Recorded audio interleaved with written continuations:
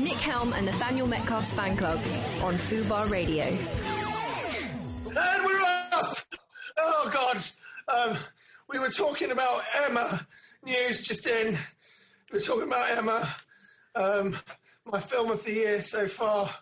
No, it's not. But I liked it a lot. And controversy has just erupted. Natalie, our producer, has said that she prefers the Johnny Lee Miller TV version. I haven't seen it. I can't compare it. I think one of the criticisms is that people don't like the lead actress as much. She's quite unlikable in the role, but I think that's the point. No, she's not meant to be a hero. Anyway, welcome to Fan Club. My name's Nick. This is Nathaniel Metcalf. And you're listening to Nick and Nathaniel Metcalf's Fan Club. Fan Club. First rule of the first rule of Fan Club? What is it? Yeah. Just tell your friends, isn't it? Tell your friends, all right. What's the second rule? Please, for the love of all things holy and sacred, tell your goddamn friends, motherfuckers. That's the rule. Anyway, so it's been another week. Another week of bad sleep for me. Absolutely shattered all of the time. Like all of the time. I had a 12-hour sleep the other day. Woke up for an hour and then I needed a nap because I was absolutely exhausted. So, but amongst that, I am doing quite a lot of work, so I'm quite happy. Even busy. I am quite busy. It's an interesting point you bring up, though, Nick, at the start of the show, right up at the top, packed with content already, because you have said that Emma was your favourite film of the year, then you corrected yourself and said it wasn't. And you think, well, this year, we've got lots of things happening. They've moved back the Christopher Nolan film again, so who knows how much new content you're going to get at cinema at all this year. If you had to think of films that you've seen in the year 2020 to do a best of brand new movies, where would your head be at the minute? I can't even remember cinema. It's weird. What came out at the beginning of the year? We saw I don't know if it came out at the beginning of the year. It came out just after Christmas. We saw Little Women. Was that Boxing Day? Did that come out? I think that is last year. Yeah, it might be last year. And I think it was up for Oscars, wasn't it? So yeah, you're right. So I think it's probably 2019. Emma would be high up on my list for this year. Yeah, I'm not. I stand by it. I think it's an excellent film. I loved it, and I think about it, every so often, and I think, do you know what I think most about it? That bloody white coat that Bill Nighy wore. Oof. Oh yeah, lovely coat. That's lovely a nice some lovely bit of clobber in this. Nice bit of costume. So the Bond film has been delayed. Yeah, that's possibly not coming out this year anymore. As Wonder Woman's been delayed. Yeah, I don't know if it's still... It did get delayed, didn't it? I think till October or something. I'm sort of lost about when things are meant to be coming out. You just sort of wonder what you might get as... I feel like in any normal year, Emma wouldn't be in my top 5. But I think unless much happens now, it's probably going to be very high up. I don't know why I liked it. I do know why I liked it. I thought it was an excellent film. But there might be a part of that which is it was a bit of a surprise to me that I liked it that much. Mm-hmm. But I don't know. I like those sorts of films. So I don't know. Really. Kept nailing it. They kept going, yes. I kept agreeing with it and kept liking things on screen. Thought it looked great. Really enjoyed the story, although I kind of knew it to a point. But I enjoyed it all. I really liked the whole cast in it. I thought it was funny. I laughed all the way through. And I liked the fact that she was unlikable, and all of the characters around her were just basically trying to will her to be better, and she just wasn't. And there was a guy called Johnny Flynn. Johnny Flynn, I thought was an absolute movie star. I thought it was great. Yeah. So I guess in terms of new films, I haven't seen that many. No. I am desperate to see Wonder Woman. I watched the trailer again, and I think it's one of the best trailers that has ever been made. And do you know what? It's sort of like if that trailer cost 180 million just to make that trailer, I think it would be worth it. I just thought it was great. There's loads of like one of the things was like she whips her lasso into the sky and then she flies off, and people were like, "Oh, she flies now, does she?" But I think it's because they hadn't finished the special effects, and she's sort of like lassoing a plane or something, and there's also the bit when she lassos a bolt of lightning, and then, oh, she lassos lightning, does she? But again, I think it's because there's special effects shots that aren't finished. I just think it's such a good trailer, and I'm so excited. I mean, you didn't particularly like the first one. I was kind of lukewarm on it, really. I thought it was all right. I thought it was, I thought it was fine. I thought it was like a sort of mid-table Marvel film, about as good as a mid-table Marvel film. See, I thought very mid-level. I think, I don't know. I just think that I left. I didn't like Man of Steel, and I left by saying it's a mid-level Marvel film. You're comparing a DC movie to a Marvel film. Yeah, I'm sort of thinking of how much I enjoyed it. So most of the DC films, I'd say, just explain are like the worst. Yeah, so I'd say Wonder Woman I enjoyed about as much as I enjoyed something like Ant-Man. That's crazy. Whereas I think all your other DC films, with the exception of Shazam, which is the one I think is the best one, I think is much lower than that. Oh, yeah, no, I would say much lower. I enjoyed Shazam, but I thought it was kind of like disposable. I did not like Man of Steel. I was just explaining to the listeners that no, it makes sense. Nathaniel didn't think that it was a. In case you're getting angry, he didn't think it was a Marvel film. He was just comparing it to. I think, like I've said before, I think all of the Marvel films are 3 stars. They're they're really sort of like. I enjoy some more than others, and I really don't like some. But like, I think they're sort of all absolutely one watches and interchangeable, and I like Thor: The Dark World more than I like something like Captain America, Winter Soldier, or Civil War. You know, I kind of I just don't. I think the problem is I don't care. But then I've never really been. Not that I've never been into Marvel. I used to like superheroes before. I feel like it's been oversaturated. It's like when something like Batman, even like when something. I've just listened to the Kevin Smith commentary on Batman Forever, and when you got like a superhero film once every couple of years, like I even like Judge Dredd when that came out, like the Stallone one. I think Judge Dredd's pretty good. I think there's a lot about it I like. I acknowledge that it's probably, if you're a Judge Dredd fan, it's not a great Judge Dredd movie, but like when you had like you were drip fed comic book movies, I really loved them. And now that they're just, if you'd have said you can have either one superhero movie under any comic book label a year, or you can have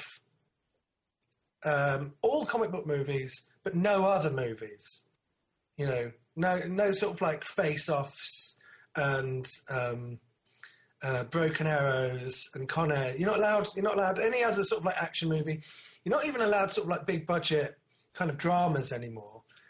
But if it's just all going to be superhero films from now on, I would pick a bad Stallone Judge Dredd adaptation over all of it. I feel like we've sort of like, from what we've gained through the superhero genre in terms of output, we've sort of like lost a lot.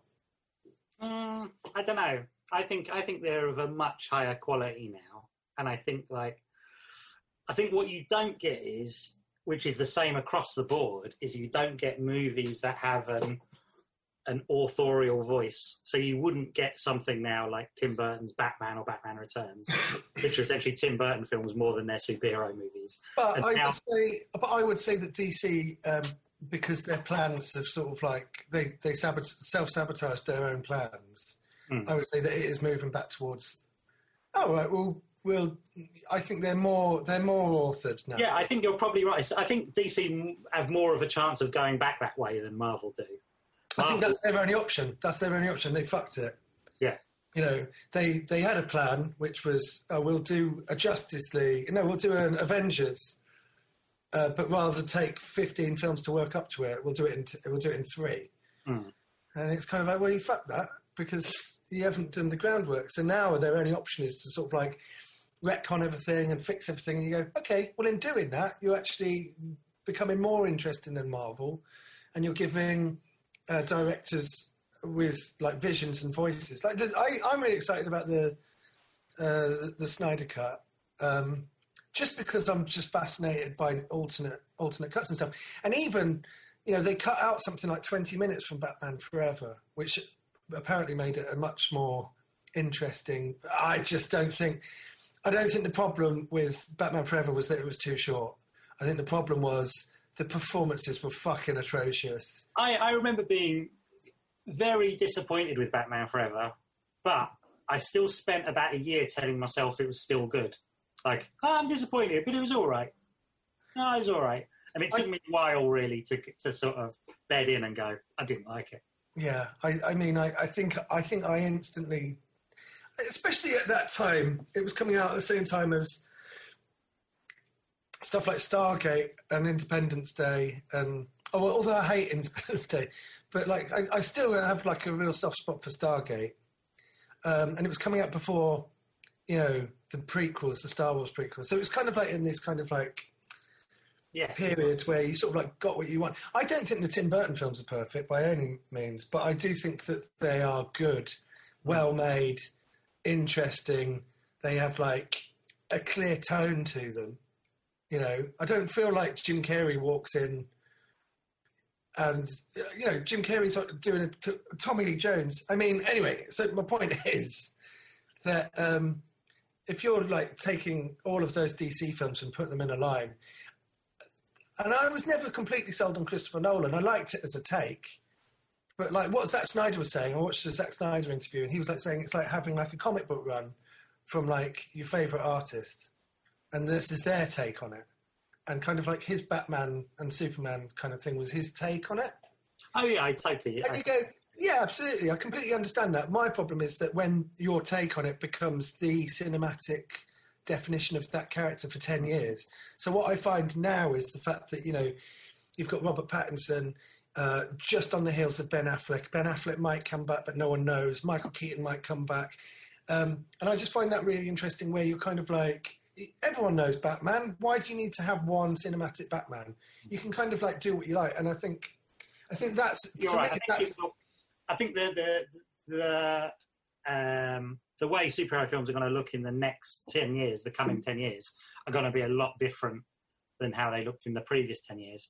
And I think it's going to be interesting for Marvel, who are also going to be on the back foot now because they've basically lost most of their big characters and franchises. So they're now sort of ploughing ahead and trying to come up with new ones. But by definition, they're now working with what were, as comics, sort of B characters. And yeah, but then that's what Iron Man was initially, wasn't it? In terms of the general public, no one really knew who Iron Man was. No one really knew who Thor was. And at the beginning of Marvel, there was sort of like a certain amount of education to the general public about who these characters were. Like all the interviews were sort of like explaining who these characters are. Yeah. And all of the press around it were explaining that because they didn't have... Universal owned Incredible Hulk, so he wasn't allowed to do really a solo movie. And well, Edward Norton did the solo movie, but like that was a Universal and Marvel production. So when Marvel took over, part of the thing was they didn't have the rights to do a solo Hulk film, which is why he's kind of like a support role in all of the others. And they say if you like cut his bits out, you basically got a Hulk movie that's spread over 10 films. Yeah, sure. But again, it's just kind of like they're all sort of one vision, aren't they? And I think that's impressive, but I don't love them. I'll watch them like I'll watch like a TV show that, I mean, it's the closest I'll get to watching like a TV show like over that amount of time. Mm-hmm. Whereas I really am interested in films, you know, individual movies and... as opposed to like a franchise. And, you know, and so when you look at the Zack Snyder films, I think that, you know, you've got Man of Steel, which I didn't like, but that's his take on it. And then you got Batman versus Superman, which I really liked. Like I really, really liked it, but it is also deeply flawed. Mm-hmm. You know, like I think it's 50% of it is an excellent film, and the other 50% is kind of like a bit of a head scratcher. I agree with that. I think it's easily the best of that run by far. But what I would say is then when you get what came out after that? Was it Wonder Woman that came out after that? Oh yeah, I guess, or Suicide Squad or all that. I sort of think of the Zack Snyder ones as sort of being their own beast, really. I was about to say Justice League. But I would say that they're all sort of parts of that, and they're all meant to be part of that universe, although they were kind of like letting people have different voices. And I just thought with Wonder Woman, I thought it was the first DC film. It had all the magic that was sort of missing from the Christopher Nolan films. Yes. And then it was the first film out of the recent run that Zack Snyder started, which just felt like a complete film. It felt like... Yeah, I don't want to be negative about Wonder Woman. I thought it was good. I thought it was better. Like, it had echoes of, like, the Christopher Reeve Superman film, like where there's that mugging in the alley and has all the kind of role reversal sort of takes on that. And I liked it. I thought it was good, and I think it's probably, of the DC ones, I'd say probably apart from Shazam, it's the one I thought was most successful. And I think one of the things that showed how successful Wonder Woman was how badly they used Wonder Woman in Justice League. And it really made you think, wow, they've really, because she was so poorly used in that. I've said it before, I thought it was absolutely offensive. And this isn't kind of like a retrospective bandwagon thing. It was literally, you watch it and you go, why? She's such an incredible character in her solo film. When she's being directed by a woman, you know, it's kind of like she was this incredible character, and then they just sexualize her for the whole of Justice League. There's just like these really awful, like every single one of the male Justice League, there's some joke about them wanting to fuck her, and then all of the shots are like close-ups of her ass and stuff, and you're just like going, that's insane that you've done that. Like, it's almost like you haven't seen the Wonder Woman movie. Yeah, exactly. And it feels like that almost would have seemed better if they'd had it like a different actress or something, if they hadn't tried to link them. But they're so at odds with each other that they're not really even the same character. Yeah. I don't know. I don't think that there's any... I don't think there's any way of making it better. I just thought it was not, but I thought that the whole film was like that. Like, it wasn't just like, it's kind of like, for all the fuck-ups that they made with her character, they made it with all the other characters as well. They're just in different ways. Yeah, Justice League is an absolute piece of shit. So I'm just interested in sort of seeing... I always find those, like, failed productions sort of, or cursed productions just fascinating. So just to be able to get an opportunity to see at least what they were aiming, you know, like watching the Alien 3 assembly cut. Yeah, I totally agree. Still not a good film, but it's interesting to see something a little bit closer to what David Fincher was aiming at. You know, I think often when you see those director's cuts and final cuts and things, you go, "Oh, all right, I preferred it before."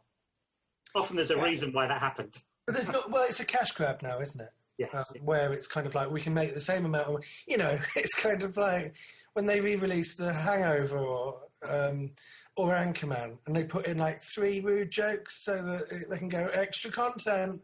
You go, is it a director's cut though, or is it just sort of like not as good as the cut that you released?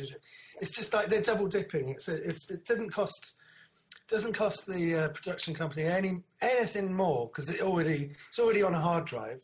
They're just releasing it, you know, and they're saying that there's new content in there. That's what it is a lot of the time. Certainly in the DVD era where you'd get lots of deleted scenes and everything, they would often come up and say, well, we cut this out because it really slows down the film. And when you watch it, you go, yeah, I understand that. It's a nice scene. It's quite funny or whatever.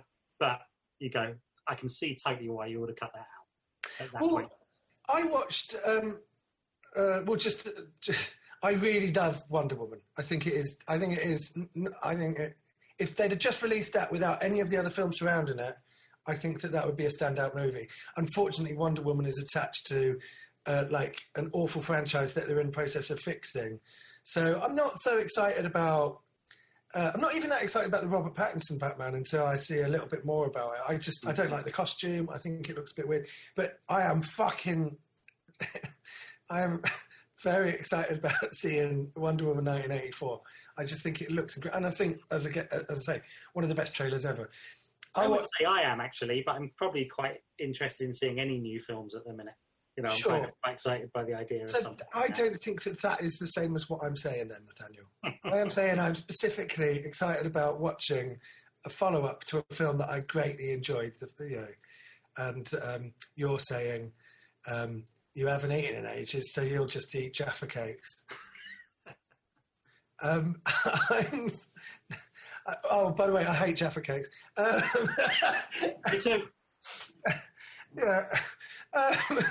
Yeah, but you're like, I haven't eaten in 3 days, but I'll pull over on a lay-by, and I think I've got a packet of Jaffa cakes in my glove compartment. I'll eat them, and we call that dinner. I watched the director's cut of Deep Red last night. Oh yeah. Which is interesting because Deep Red is an Italian giallo movie that we've discussed before. You're wearing your Goblin t-shirt. I am, yeah, I am. Which is interesting because, well, anyway, I mean, it's just we talk about it all the time. Yeah, what are the chances I happen to be wearing my Goblin t-shirt on the day we're talking about Deep Red? Yeah, but you didn't know. And I literally watched it last night, and I was like, the soundtrack to Deep Red is so good. Like, I mean, is it worth... Well, me and Nathaniel went to see Deep Red ages ago at the Barbican, and Goblin played live underneath it, and it was the first time I'd ever seen it, and it is still, to this day, the best cinematic experience I've ever had. I think it was just amazing. And I love that film, probably disproportionate to how good it is. I think it is a good film. It's a really enjoyable film. But I think that... so basically, it's an Italian movie that has been dubbed into all these different languages. And when they released it in America, they dubbed it into English, but it was a shorter cut. I think it's only like 5 minutes shorter. But it's a shorter cut. They cut out like little bits and pieces here and there. And so when you watch the Italian director's cut, all of the English cut, all of the international cut, which they dubbed into English, is still in English. But there'll occasionally be like moments in scenes where they didn't bother dubbing it because it wasn't in the international cut. So they had the Italian cut. They did the sound mix on the Italian cut. Then they cut up the Italian cut to release it internationally. They dubbed that into American or into English. And then when they put the bits back in for the DVD release, they didn't bother dubbing them. So you've just got scenes that halfway through a scene, it goes back into Italian and it comes back out again. And it's really interesting because you know what they cut. You're watching it and you're not like sort of like going, was that in it or was that not in it? It's like, no, that was definitely cut because they haven't dubbed it. And there are things in I don't think I've seen the American cut in a while or the international cut in a while. So I think I've mistakenly believed that some of my favourite moments in it, like the arm wrestling scene and all of the stuff with him driving around in the car with the seat that's broken, I think that I've mistakenly believed that they're cut out of the American cut. I think I've done that too. I think that's what I think. That is in the American cut, right? I think it's been in every version of it that I've seen. Oh, okay. But one of the things is they say, well, they cut out a lot of the interactions between him and her. Mm-hmm. And those are the things that I like the most in that film. I mean, actually, I like it all. I like how violent it is, and I like how sweet it is and how funny it is. Yeah. And also, it was made in the 1970s, but he's still kind of like this misogynistic sort of xenophobe who is played for laughs. Do you know what I mean? Mm. It's like he's a ridiculous, unlikable sort of character, and you're laughing at him. He's like a sitcom character where you're like, this guy's a real prick, right? but he's still sort of likable. So it's kind of like, it was made in the 70s, and he's sort of like, well, men are the stronger of the sexes, and he's doing all this stuff. But at no point do I think that they were making it in the 70s and they were kind of like holding up those beliefs. Do you know what I mean? No, and she's always the sort of smarter of the two, isn't she? She's sort of shown to be like the one who's actually braver and smarter. And stronger. Except for in the Italian cut, where all the scenes are sort of like slightly longer, and there's a bit. It's kind of like she beats him at an arm wrestle, and then as she leaves, that's the end of the American cut. But in the Italian cut, she turns around and begs him to have sex with her because she's lonely. And aren't I beautiful enough? And he's like going, no, you're fine. I'm just not in the mood. And it's kind of like, no, you're doing all the good stuff. You're doing all the good work. It's sort of, it's just, it's quite weird. And I think that all of the extra stuff, maybe it's because you're switching between, passively watching it, and then you're being like, you're letting the film wash over you, as films do, and then all of a sudden you're on subtitles and you're consciously taking part. Yeah, you're consciously taking part in it again, and then you're switching off. Then you're coming back into it again, and you're sort of like watching it on two planes of existence. And it's not like watching a film like Dancing with Wolves where there's subtitles in it and it's just part of the flow of the film. It's literally the voices change. The sound quality changes. It's sort of like you're being like torn between these two sort of like planes of viewing. And it's sort of like, it's a bit of an effort. And I think actually probably, I haven't seen the American version in a while. I think I'm going to probably start going back to watching the American version because I think it's probably better. Okay. And I think you get everything that's good out of it. I don't think they cut any of the violence. I think it's still just as violent, and it's horrible. The worst bit is the bit when he drowns the woman in the hot bath. Yeah, that's horrible. That is absolutely just vile. But when you sandwich it in between these little moments of like Woody Allen-esque comedy, it's just kind of like, it's such an experience. Actually, I think that bit of it is definitely one of the set pieces of the film as well, and I find that bit the most chilling, with the kind of the fact when she's on her own and there's just sort of really ominous silence and the hanged doll and all that kind of. And the minor birds. Yeah. Oof. I think it is right, but I think that, what's this, like the 8th time I've seen this film? I still don't know why she's in it. I still don't understand why. What is that character? Is she written the book? Is that what it is? Something like that. Did she write the book, or did she rent the book? It's like, I don't know how. I feel like it's basically Dario Argento thinking, we need to change the scenery a little bit. And so all of a sudden, you're halfway through this film, and then he sets this scene in the middle of the countryside, and then this woman gets murdered. And there's like the most tenuous of links to the main plot. And it's this incredible set piece. But I've seen it 8 times, and I still couldn't tell you what she's got anything to do with. I think that's sort of the point, right? That it kind of doesn't matter. It's almost like he's done it, and when looking at the script, has gone, we sort of need another murder, really, don't we? And it's like maybe someone who took that book out of the library once or something. It's like that kind of.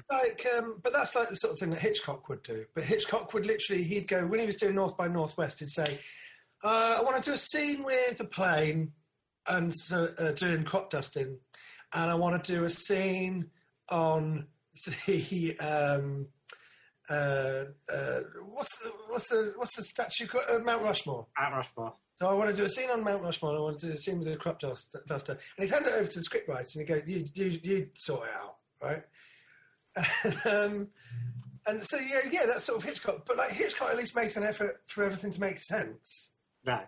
Whereas Dario Argento, he literally is. He doesn't really care about logic.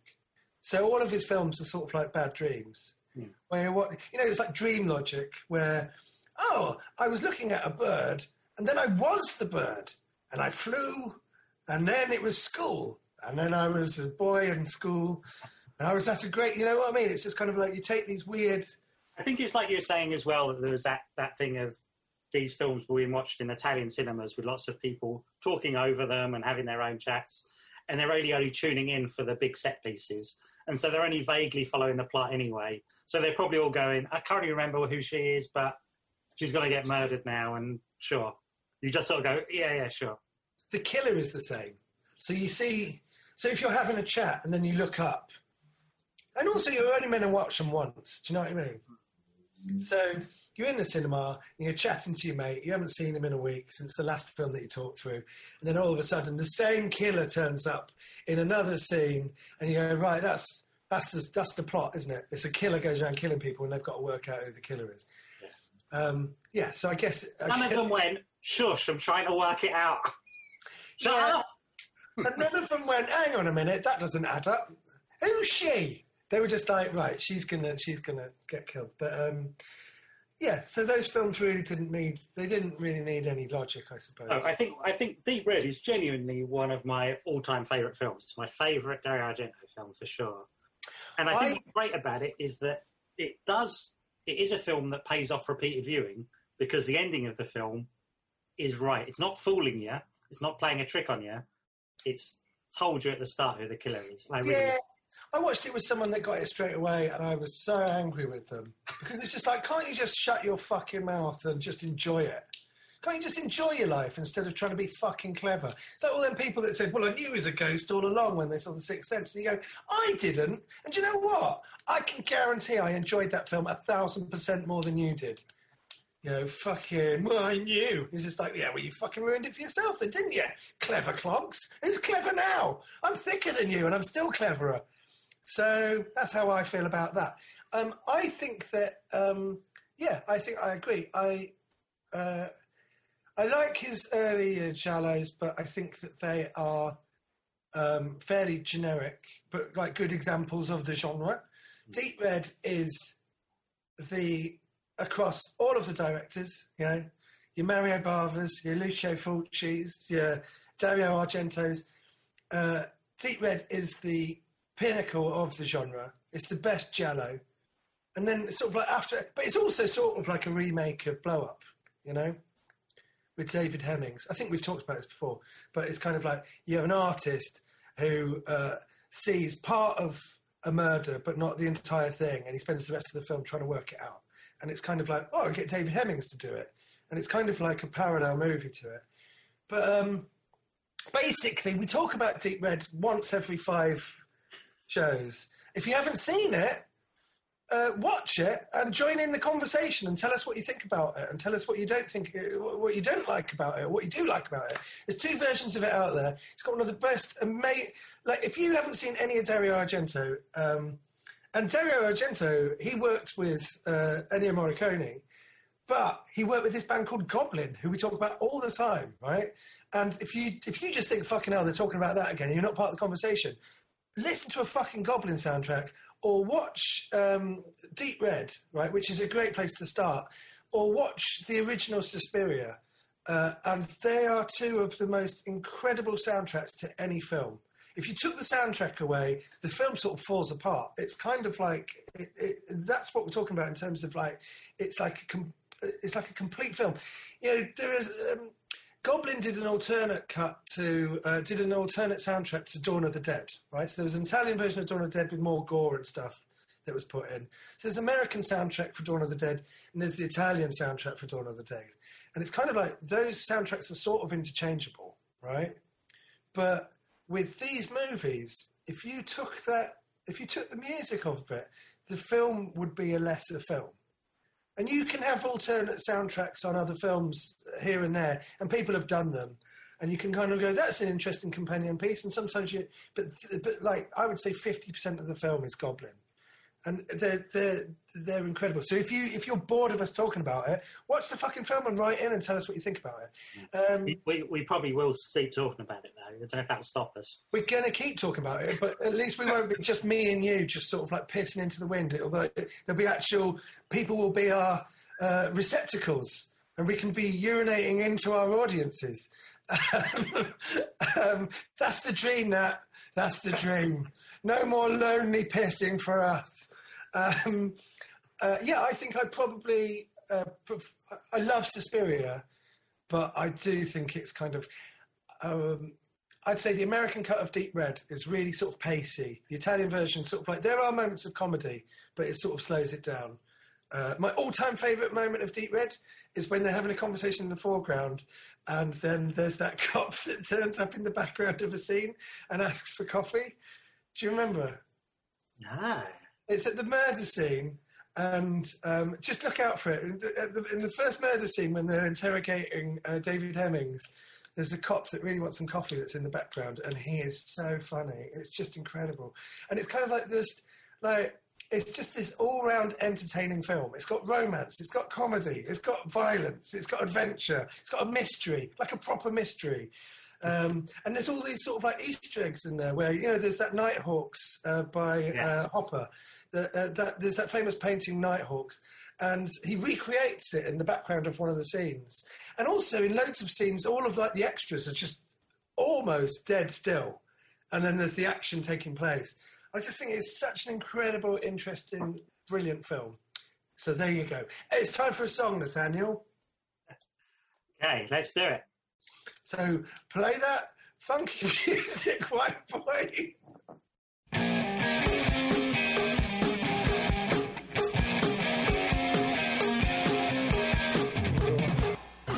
Nick Helm and Nathaniel Metcalf's fan club on Fubar Radio.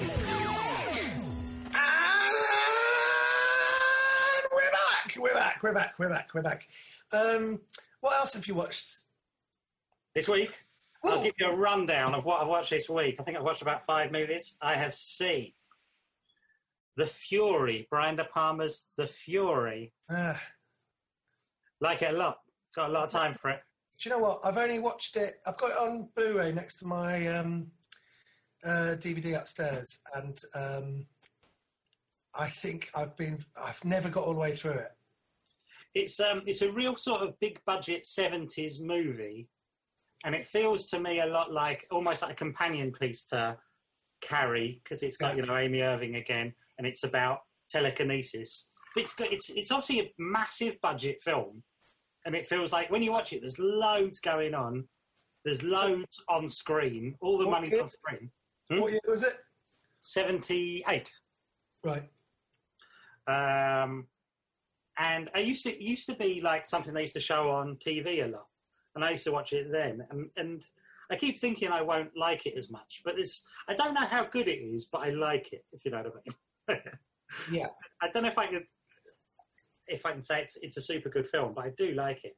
And I followed that up with a movie called Home Movies, which is a De Palma film I'd never seen. With Robert De Niro?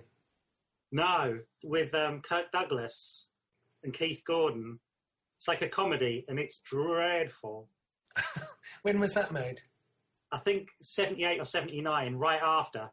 It's like a film. He was teaching at the time at like Sarah Lawrence Film School, and he basically gave the kids one of their projects was to basically make a film. They've got to finance a film and come up with it and be the crew on this film, but he'll direct it. So he basically got these kids to make a film for him. With Kirk Douglas? Yeah, so he called up his mates, I think, and got people he'd just worked with. So there's lots of like De Palma regulars in it. Is Kirk Douglas in The Fury? Yeah. Yeah, right. And he's just made this comedy with loads of film students. Because at that time, he was like, him and Scorsese and George Lucas and Spielberg, they were all like mates. So Spielberg had just done Close Encounters, Jaws, then Close Encounters, and Lucas had done Star Wars. And then he was sort of like, at that point, Scorsese was just about to do Raging Bull. He'd done Mean Streets. And so he was kind of like doing student movies. Yeah. But like it is odd, because I know they all say like they always expected De Palma was going to be like the star of all those guys, Coppola and Scorsese and Spielberg. And it is funny when you watch it back, because it does feel like, for the most part, De Palma is making what appear to be like B movies for most of his career. Yeah, but he elevates them. Yeah. He's basically, well, we've said it before, he's basically making Jellos, but he's just taken that and he's like done it in America. I mean, but his talking of Blowout, which was his sort of like it's not a remake, but it's kind of like his cover version. That's basically I think his best film. Yeah, I think about that film all the time, and yeah, fine. He was making B movies. I think maybe he was one of those directors that was actually better with a smaller budget.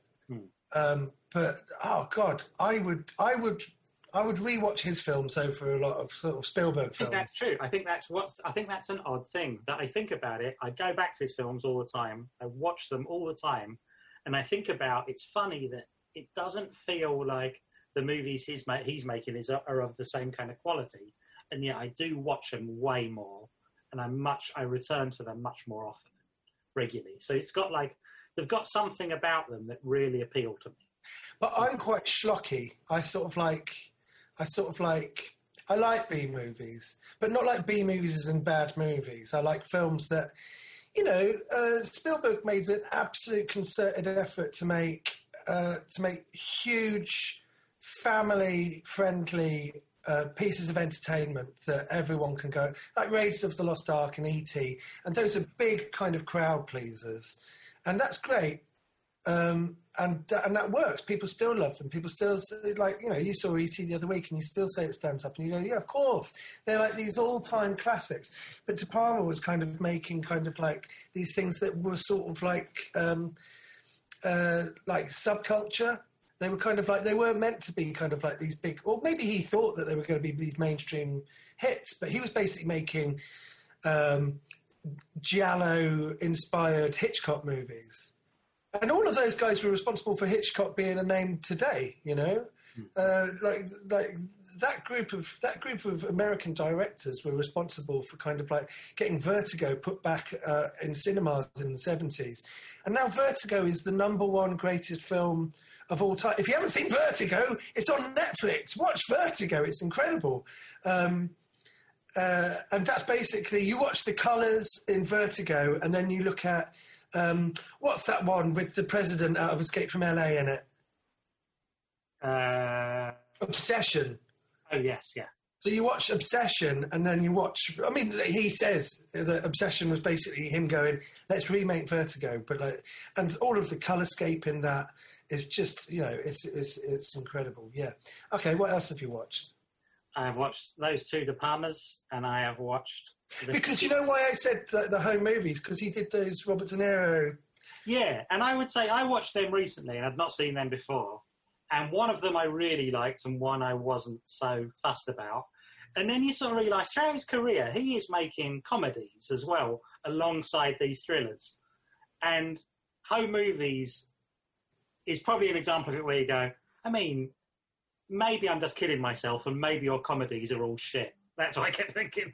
I was just going, this is dreadful.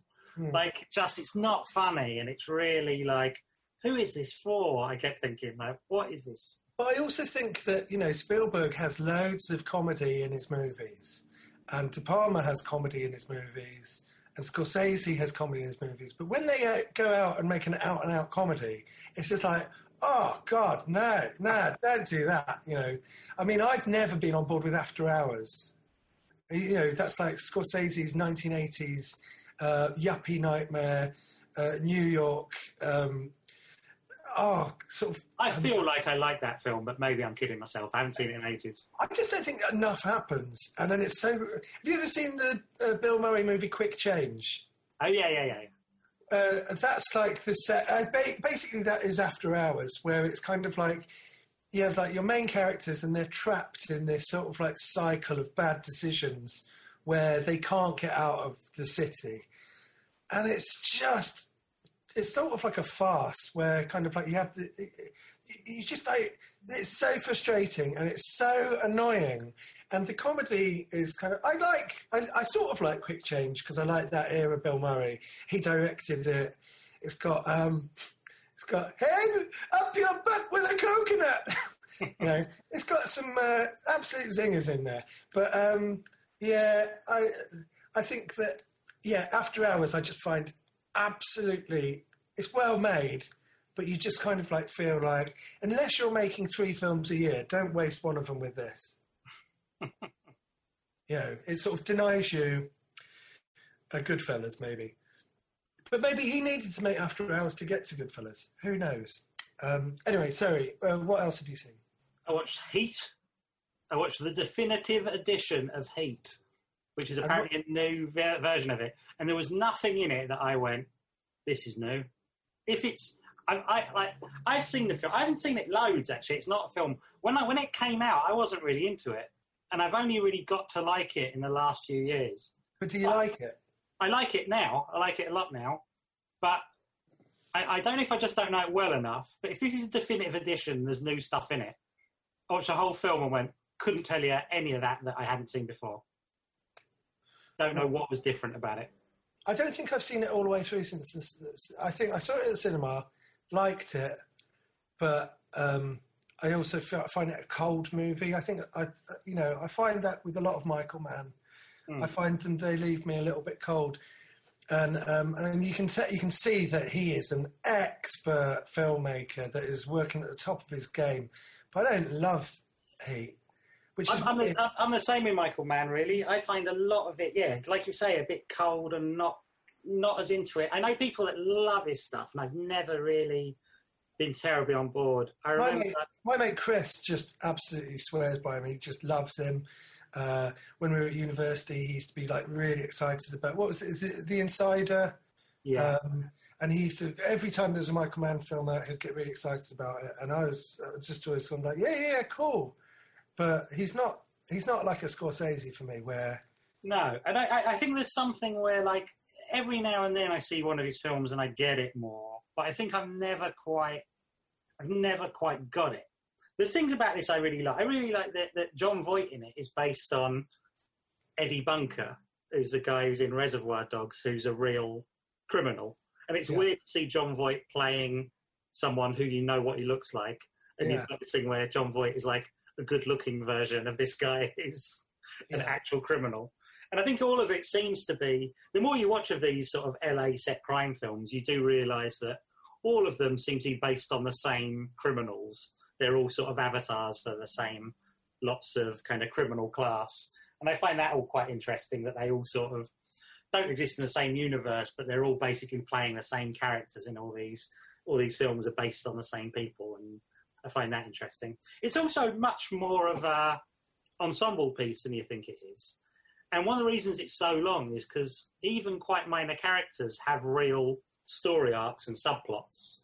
And this thing that was advertised on this idea, it's like, it's Pacino and De Niro. It's actually like, there's all the characters in it have big subplots, and they're not these two titans in it. I think they're sort of overpowering, perhaps just because they are such icons at the time. But when you watch it, there's so many characters, and each of them have these big storylines. Absolutely, Tom Noonan's in it. Yes, yeah. You know, Val Kilmer, Ashley Judd is a big storyline. You've got all these. You've got the home life. You've got the girlfriends of Pacino and De Niro and their storylines and how they all start intersecting with each other. What's the guy called? He was the president on 24. Do you know that actor? What's he called? He's in it. I've never seen a single episode of. Oh right, okay. He's got this whole sort of subplot in it. It's quite. You realise it's a really long film, but if it didn't have those two actors in and it had sort of lesser actors, I think you would think about the film in a totally different way. If they were less kind of iconic actors, I think you would think about the film much more like an ensemble. Sure. Well, I think that it's always been an ensemble. I think Val Kilmer's always had sort of like, he's always... Dennis Haysbert. Dennis Haysbert. He's always been kind of like equally sort of revered in that film as all the others. But it's always sort of left me a bit cold, I think. But I haven't seen it really properly since I saw it when I was 14 at the cinema, or maybe I was 15. What year was it? 95, 96? 95. Yeah, I haven't seen it since then. Yeah. What else? I saw a Hammer thriller that was called Straight On Until Morning, which was quite interesting, like a sort of weird Peter Pan thing. I don't know how good it was. It's sort of hard to tell. It's the guy who did The Italian Job, but after The Italian Job, and it feels like a much more low-budget movie. I saw King of Thieves, the Michael Caine Hatton Garden thing. Oh, yeah. Which is like, it's sort of one of those films where you know what the film you imagine it is, it's that film. But I quite like that it's really unashamedly, like, mainstream. It's like working title that do all those Richard Curtis films. Right. And it's like, let's do a version of this film, which with all the kind of British cinema actors, and it's just the film that the people that go to see it are expecting to see, and it's that film. Right. So it's like, you know, it's Michael Caine playing an update of a guy in The Italian Job, basically. Sure. Yeah. My mate was a barrister on the Hatton Garden trial, and he had to be an advisor on that film. And as a thank you, he got these framed storyboards. I don't know if there's an actor playing him in the film, but... No. That'd be good if the film ended with them making the film and him being handed some storyboards. My mate, yeah, he'd have loved it. Quite accurate. So, before we do film, I finished watching The Sinner. Oh, yeah. That is, Bill Pullman is amazing. To the point where, directly after The Sinner, because it's so hard going, I watched Spaceballs just to sort of cheer me up. I haven't seen Spaceballs in such a long time. I think last time I saw Spaceballs, I thought it was absolute shit. I remember growing up loving it, and then I maybe watched Spaceballs 10 years ago, and I thought, oh my God, this is fucking awful. I laughed from beginning to end. I just thought it was absolutely brilliant. I loved it. I haven't seen Spaceballs since I was a kid, and I daren't watch it. Because I'd say when I was a kid, I would have put it in my top 10 films of all time. It was like a film that's jokes about all the films I like. Yeah. So to me, it was perfect. I don't dare see it now in case it's just like... But it was probably in my top 10 when I was growing up. I think there are like a couple of cringy bits in it, but basically for the majority of it, I just thought it was really silly, and I thought it was really funny, and I really enjoyed it. There's like the typical Mel Brooks thing where he over-explains his own jokes, and they say like, oh, should we beam you? And he goes, sure, it worked in Star Trek. And you go, so in the universe you've created, you've got Star Trek, right? It's like, we all know what beaming is, right? All of these jokes work so much better if you don't like go... Remember Star Trek? You know, it's like, oh, that's annoying. But yeah, I just thought it was great. Anyway, Bill Pullman in The Sinner is one of the greatest performances I've ever seen. First series of The Sinner, great. Second series of The Sinner, not as good. Third series of The Sinner, I think it's the best Sinner yet. Except for episode 6, which I thought was 80% awful. And it's weird because the whole series is great, and then episode 6 comes along, and it's just not as good. It's not as good. It's sort of like trivializes a lot of what's already happened because it's a flashback episode, and the guys that they've got to act as the younger versions of the main characters, A, they don't look anything like them. B, there's not enough age gap between them. And C, all of the philosophy that's been going through the entire film suddenly becomes kind of like sixth form common room philosophy. And it's just like, oh, is this what? And then it goes on to 7 and 8, and you're like, oh my God, it's great again. 8, oh God, it just leaves you just like absolutely just gutted and not like it's just no spoilers, but it's just so emotionally draining that by the end of it you're just like, oh, I need to watch Spaceballs, I suppose. What I would say is just a correction to last week when I was saying, why is he a sinner? He's not a pervert anymore. So why is he saying? It's because it turned out that when I Googled why isn't Bill Pullman a pervert in season 2 and 3 of The Sinner, that didn't come up with any Google results, but I Googled The Sinner And then it came up with the Wikipedia thing, and it turns out that the original series was based on a book, and then they've turned it into an anthology series starring Bill Pullman, and I guess they felt like they dealt with that in the first series. So no more letters writing in. Speaking of letters, it's time for Fan Mail. That was about as slick as it fucking gets round here, guys. Right, play the music, Natalie. Oh, she is brilliant. Hi, boys. Kevin Bacon has literally just posted a picture of himself great. Brian Johnson. Oh, hello, Brian. How you doing? I'm great. Shall I get on and read your fan mail out? Yes, please, Brian.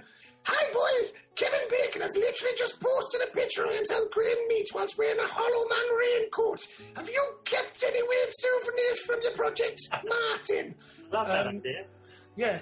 I've kept everything that wasn't bolted down on all of the sets I've been on, I've taken. I've got, like, taxidermy from Heavy Entertainment. I've got tiny little props from Uncle. Like, they had special sort of, like, cigarette packets made up that weren't branded that I've kept. I've got my carpet brothers, whatever, I can't even remember the name of the carpet shop I worked at, but I've got like the business card from there. I've got my chicken shop card that's got all the stamps on from the first series. I've kept everything like that. One day when I die, I'm sure they'll open a museum, and I've got a veritable treasure trove for them. What's my favourite thing? I've got something from Loaded.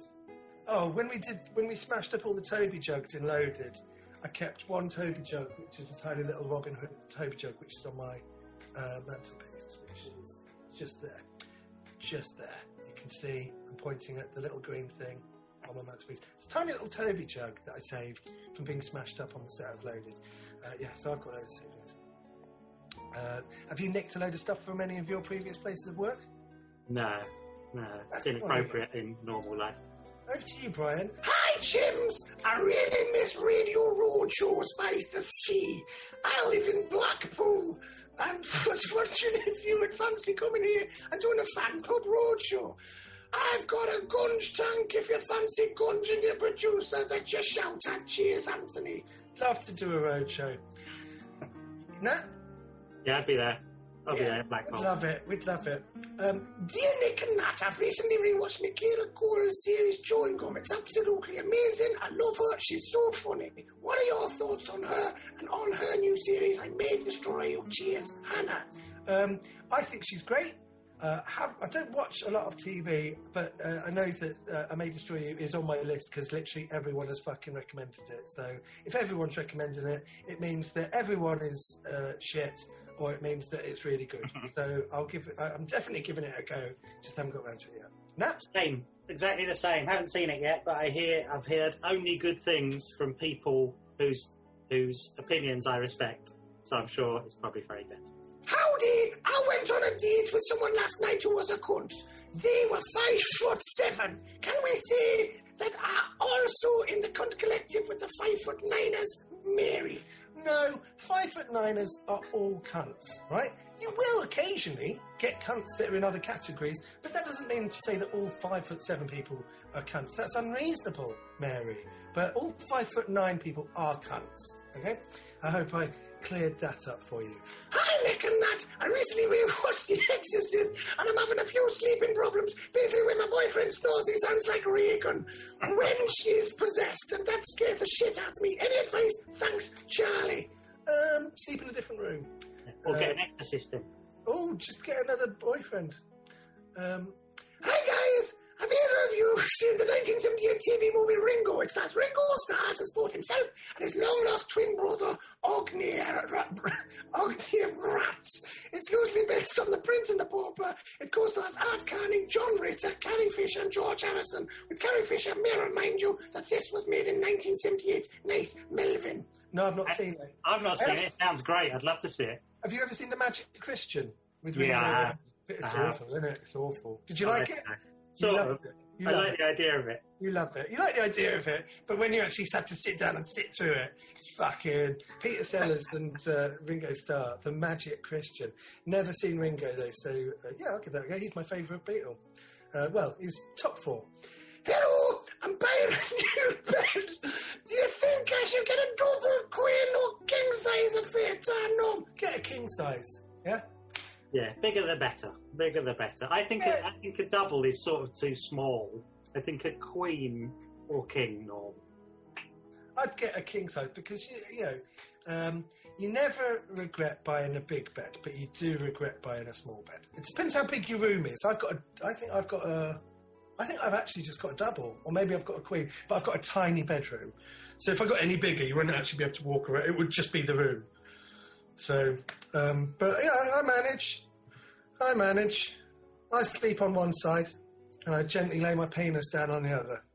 And that's how I manage. Right, we're going to play a song now, and then we're going to get our guest on. We're all very excited about that, I can tell you for nothing. So, play that music, Nathaniel, and nice job, Nick. Who loves the sun? Nick Helm and Nathaniel Metcalf's fan club on Fubar Radio. And we're back in the studio. We're not in the studio, but we're live. We're not live, we're as live. And my name is Nick, and this is Nathaniel Metcalf. And we are joined by comedian and author Jen Brister. Hello, Jen. Oh, hello, chaps. How are we? I'm very well, thank you. Well, all right. I'm not sleeping. What? Oh, what? Like genuine insomnia or? No, not genuine insomnia, but like weird dreams. Really weird dreams. You know, like skimming when you like skim stones. I feel you. Yeah. That's how I sleep. Some people have slept really well during this whole weird global pandemic. I'm gonna say I've had like a very lengthy cheese dream for the entire length of lockdown. It's just weird dreams, and I'd like them to go now because I feel like I've got this whole life here, real life, and then when I go to sleep, it's too intense. It's like a whole other world I have to enter into. I'm like, I just want to be like dead for 12 hours and then wake up and feel refreshed. Is that too much? I think that is absolutely perfectly reasonable. Is that unreasonable? No. Oh, God. No. I have like these things where I'll just go to bed, and then in the middle of the night, I will have a dream where I am trying to unpack some sort of issue I had with someone 15 years ago, and I wake up haunted for the next 12 hours, and I'm affected by it now as if it had just happened. And I had like a bunch of them last week where they're just like, they're not nightmares, but they're just sort of like uncomfortable encounters with people that I can't do anything about. Nick, if you were going to have an anxiety dream, that is the exact anxiety dream I would imagine that you had. But maybe also with like disembodied like horses or sort of, headless cats or something in the background. But that general narrative, When you say disembodied horse, what are you picturing? Is it a head without a body? I'm imagining a body actually without a head. So maybe that's that kind of really weird sort of anxiety dream that... Like, if you picture that anxiety dream as a dream, and then you wake up, and then in actual fact, you can't wake up from the dream because it is actually your life, that's a good description of my situation. Yeah. What, so is that every night thing that you're having that, or you... Is there a light at the end of the tunnel for this story, by the way? Because it feels like this is going down a wormhole of just grimness. Well, every week I get to chat to Nathaniel about Dario Argento films, so that's sort of like my light at the end of the tunnel. Okay. I don't know who Dario Argento is. Should I? I feel very... You need to start listening to Fan Club from episode 1, and don't worry, we mention him almost every week. Okay. So, yeah. I think we're on about episode 97 now, so you've got 2 hours of that. So that should do you till, by the time you finish those, we should be well out of lockdown by then. Okay, well, listen, I've got all day. I've got no kids today, so I'll start now. I'll finish this, crack on, and then I'll get Dario Argento up to my eyeballs. When you get to your episode, just remember that you've already done that because you've listened to this one. Well, I don't listen to myself on podcasts. That's Why would you do that? No.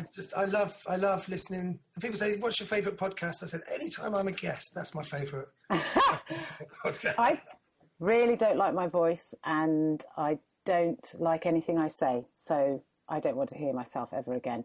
But I will listen to the other 96. I'm down for it. Yes, please. Tell your friends as well, please. I'll tell my mum and my other friend. Can I, before we go any further, can I just address what I'm seeing visually? Yeah. Because, Nathaniel, no offence, but you look like you're in prison.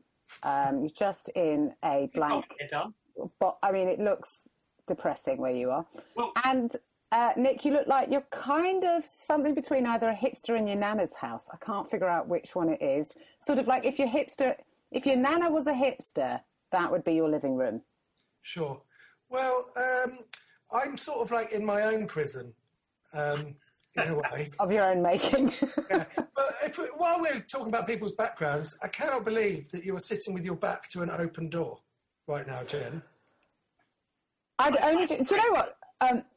It's so weird. I only just noticed that, and there was a little bit of me that thought, can I legitimately get up to close that? Because that is actually freaking me out. It's making me anxious. Imagine if there was just, like we just saw, like a shadow or a head pop in. I would literally shit the bed because I'm alone. I don't like that you've also prefaced it.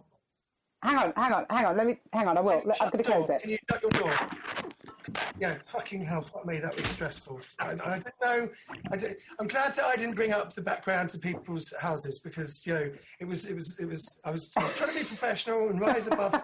But seeing as you brought it up, I've dealt with it. What made it worse was you'd already prefaced it by saying you're on your own, and I couldn't focus on you. I kept looking at the door and going, someone's going to appear in that any minute. I know, that was creepy, wasn't it? I actually, it's weird that I was the last one to notice that. That's actually probably what happens in almost every horror film. I would be the last one to notice, and you're going, look behind you. It's too late for me. I've been garroted. Classic Dario Argento, Jen. If you found that thrilling, you'll love the movie. I can't wait to Google him. You said, or maybe don't Google him. You said just before we went on air that you were recording an Audible thing. What is that? Oh, it's called Edinburgh Unlocked, and a bunch of comedians have had to write 20 minutes and then they perform it because obviously the Edinburgh Festival isn't happening. So in lieu of that, this Edinburgh Unlocked thing is going out on Audible. It's what everyone wants, isn't it, really? So that's happening. I think it goes out whenever Edinburgh would normally happen. It will be released on that date. So 25 comedians talking into a microphone with comedy and laughter. How do you find... have you done a lot of comedy in lockdown? I actually have, yes. I've done an Instagram Live every week with my pal Maureen Younger, and I've also done like too many Zoom gigs. Have you guys doing Zoom gigs? I did a few at the beginning. I did a few at the beginning, and I found 50% of them heartbreaking. And it's just like, well, that's the thing, isn't it? You're in your room. I've moved my screen. My TV wasn't working, so I moved my computer into my living room, so at least I could watch Netflix in my living room, right? And but before this, it was in my spare room, which is a small little room, which is filled with like boxes and stuff. And I did a gig, and they left the comment section on the side, and everyone was telling me how fat and old and washed up and disgusting I was. And it was all just like. It was all just streaming up the side while I was trying to do like 20 minutes, and I had to eventually like hold my hand over the side of the screen. And then at the end of the gig, they said, "Stay online and watch the others." And I panicked, and I just pressed leave. And then I was on my own in the dark, just feeling sad about myself. And then I just thought, well, if that's what Zoom gigs are like, at least when you do a real gig and you have the exact same reaction, you don't know. You've got the tube journey home to sort of deal with it. But also, if they haven't enjoyed it, you don't know the specifics of what they haven't enjoyed. Oh, what is that bit about? And, he's got a funny beard. What is wrong with people? Why did you say I've got a funny beard? What? Well, I'm just trying to join in. There's absolutely nothing wrong with your beard. All beards are a bit funny, aren't they? I've waxed mine, so you can't see it, but normally I've got a goatee. Look, I think Zoom gigs are what they are. I haven't had that experience. If anything, what I find with the Zoom gigs is that no one says anything. So it's like I'm screaming into a bin. So there's no laughter, there's no comments. Then the MC will go on and go, "Thanks, Jen," and I'll go, "Okay." So are we done? Like, there's been nothing. There's been like literally no response. And then I close my laptop, go downstairs, open 3 bottles of wine, and pretend that my life is normal. So I don't know. Well, obviously, what's worse is someone just relentlessly insulting you on the comments box. That's all. It wasn't just one person; it was everyone. Okay, just trying to. I mean, Nick, I know it wasn't everyone, was it? It can't have been everyone. I don't know how many people were watching, but it was more than one person that was typing. And also, it's not like they got to the end and they made a decision. It was right from the minute it started. You haven't even listened to a single thing I've said because you've been typing. I mean, do you think, Nick, it was like bants? Because they're like, "Oh, Nick Helm, he loves a bit of bants. He's not sensitive and thin-skinned at all. Let's tell him about his beard and his funny hat. He'll love it." My beards, Jen. They didn't mention the beards. That's just you. You've brought that to the table. What about the hat? I don't think they'd ever heard of me. I thought it was just they must have known a younger, prettier version of me. For me to have been fat and how could they possibly know if they don't know you? Why are they commenting, going, "Oh, you've aged"? Well, that's time, isn't it? We all age. I don't know how time works. I'm just trying to live the best possible version of it, and maybe if they didn't know me, it's better. But it doesn't hold water because they obviously knew a version of me. They were my biggest fans. It was a solo show, wasn't it? I did an hour and 20 by myself. I was the compare. No, it's fine. Fine. Anyway, I haven't. But then I did. Have you ever done Always Be Comedy with James? Yeah, that's lovely. That's the best one. I mean, James has created something really special with that one. Yeah, you've got like for people at home that don't know, basically. Doing an online gig is basically sitting in front of your computer in absolute silence and then talking for 20 minutes and then just stopping. But when you do a James Gill gig, he puts in the top row he puts a front row at the top, and you can basically see the regulars. And you can't hear them laughing, can you, Jen? But you can see them smiling. You can. Oh. Well, oh God. I'm not just saying this. I'm not just saying this to charm you, Jen. You're the worst guest we've ever had, right? Oh, Nick, I don't think you've ever given me a compliment, ever. I mean, in all the years, this is so sweet of you. Thank you for thinking of me. Worst. No, like you said, we haven't seen each other in a long time. We have been in contact since lockdown, though. Yes, and may I say that I really loved your musical in Edinburgh, which I went to go and see. I took my girlfriend, who is a fan of yours, and loves your beard, by the way. That's often what she says to me. She said, "You know what I love about Nick the most?" And I said, "What?" And she's like, "His facial hair." So there we are. Oh, maybe there's a little bit of that evens it out. Yeah, maybe that's it. Do you know, maybe the reason why I keep bringing up your beard is because she won't stop banging on about it. Anyway, we went, and I literally laughed like a drain the whole way through. I thought it was brilliant. But we went on a night, when your mic didn't work. Sure. Did that happen a lot? Do you mean you went on a night where I did the whole poem and then I stopped the poem and I said, "Is my microphone working?" And then so we had a fucking nightmare last Edinburgh where we rented this equipment and the venue staff never fixed our mic problems for 2 weeks, and we'd sort of we'd do tech rooms every day. You spent so much money in that particular venue.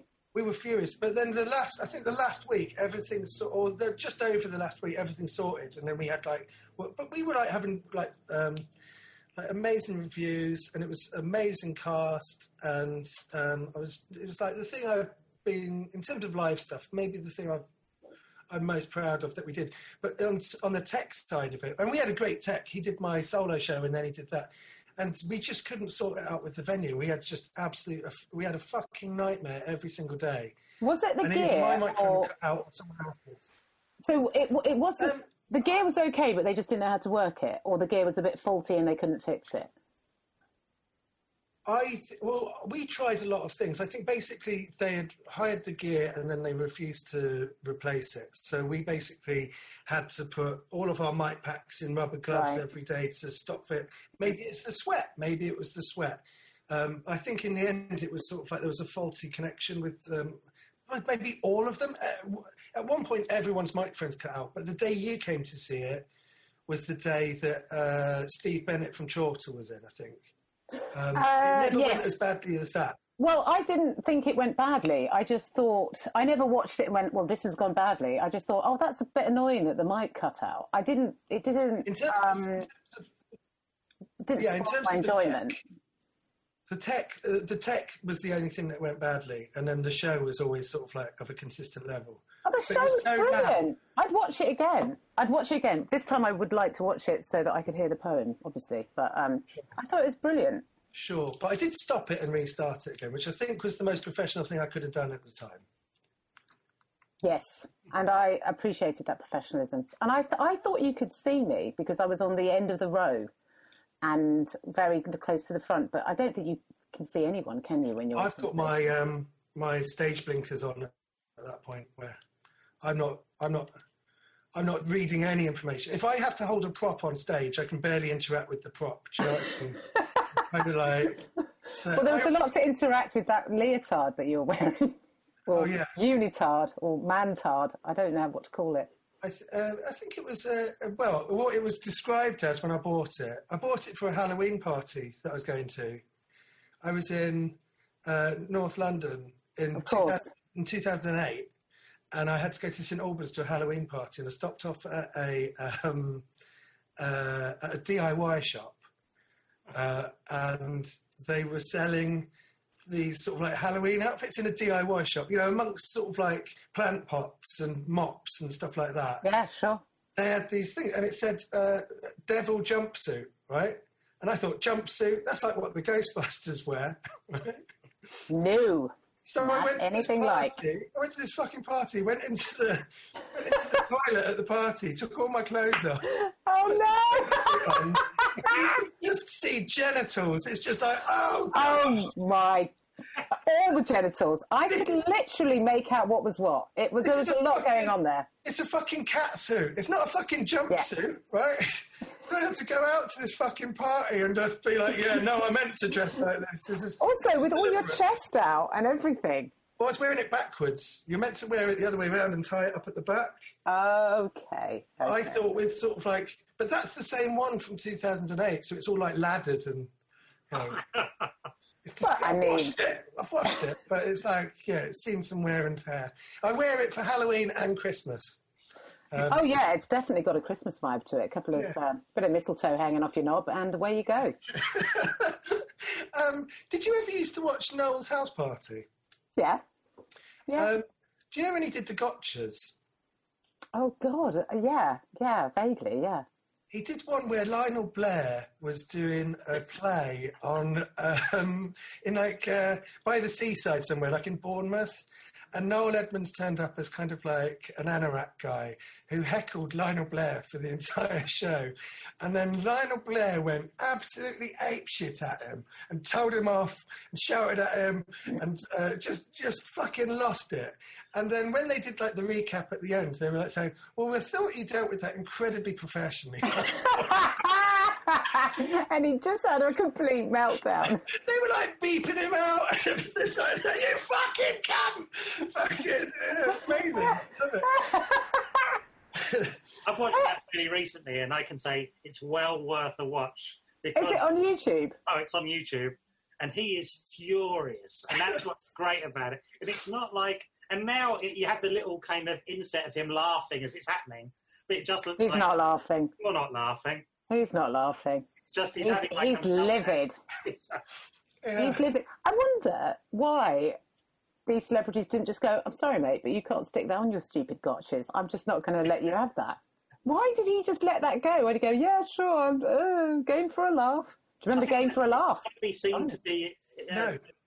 Oh, okay. You don't? What did you say, Nat? You don't remember Game for a Laugh? You're not old enough. I don't remember Game for a Laugh. I remember Game for a Laugh. Thank you, Nathaniel. Game for a Laugh was Well, that's where Jeremy Beadle started. And it had Henry Kelly, Matthew Kelly, Sarah Kennedy, and Jeremy Beadle. And they all had a little section. Matthew Kelly would always do crazy stunts. Henry Kelly would do whatever he did. Sarah Kennedy was Sarah Kennedy. And Jeremy Beadle did his bit. And it was on Game for a Laugh. And it was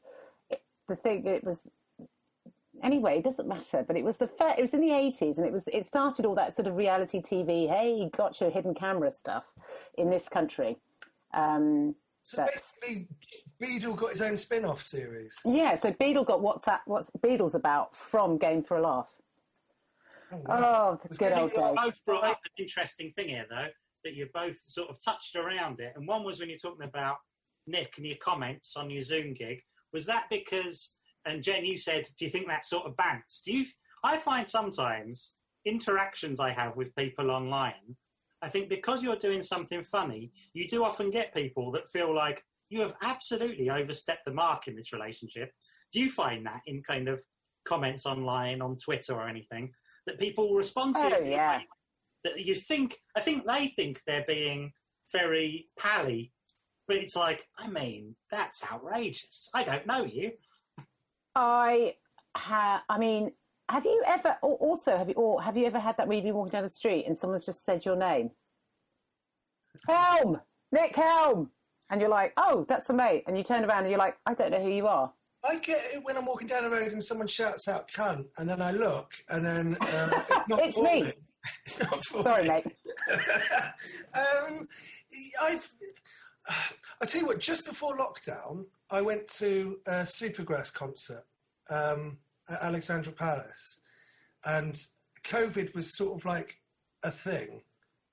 And it turns out that I think like the uncle demographic and the Supergrass demographic, I went to see Ramesh Ranganathan at Alexandra Palace, and I'm in a sitcom with Ramesh. Not one person recognised me, right? Oh, you're in his sitcom. I'm in his sitcom. I'm in Reluctant Landlord. The Reluctant Landlord, yeah. And not one person recognised me. And then like 2 weeks later, and I'm like, I'm in the fucking main guy's show. What's the Lemon over here? I'm Lemon, right? And then 2 weeks later, I went to see Supergrass, and it turns out that my demographic and Supergrass demographic, there's like this Venn diagram crossover. And I was with my friend Rebecca, who's not a comedian. She's a chef. A normal human. A human, right? Yeah.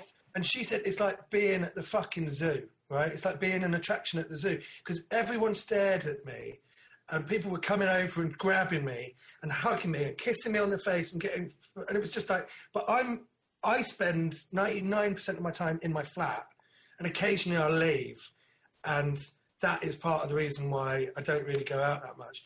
It's kind of like, and it was horrible. And also there was this COVID rumour that was going around. And then afterwards we went to the bar, and it's sort of like a horseshoe bar. And I was on one side of the bar and with Rebecca, and I was just focusing on Rebecca and my mate Ollie, who we went together with. And the whole other side of the bar all had their phones out, and they were like Googling and staring at, and that was horrible. And then at one point I went to the toilet, and there was a queue to get into the toilet. So I was going into the cubicle, and there was this guy in the cubicle queue before me, and he looked at me, and I was sort of like keeping low profile, and he said, "Oh!" and he pointed at me. I was I was like a foot next to him, and he pointed at me. He goes, "Oi, you're that guy off the telly!" And the whole fucking packed toilet all sort of like looked.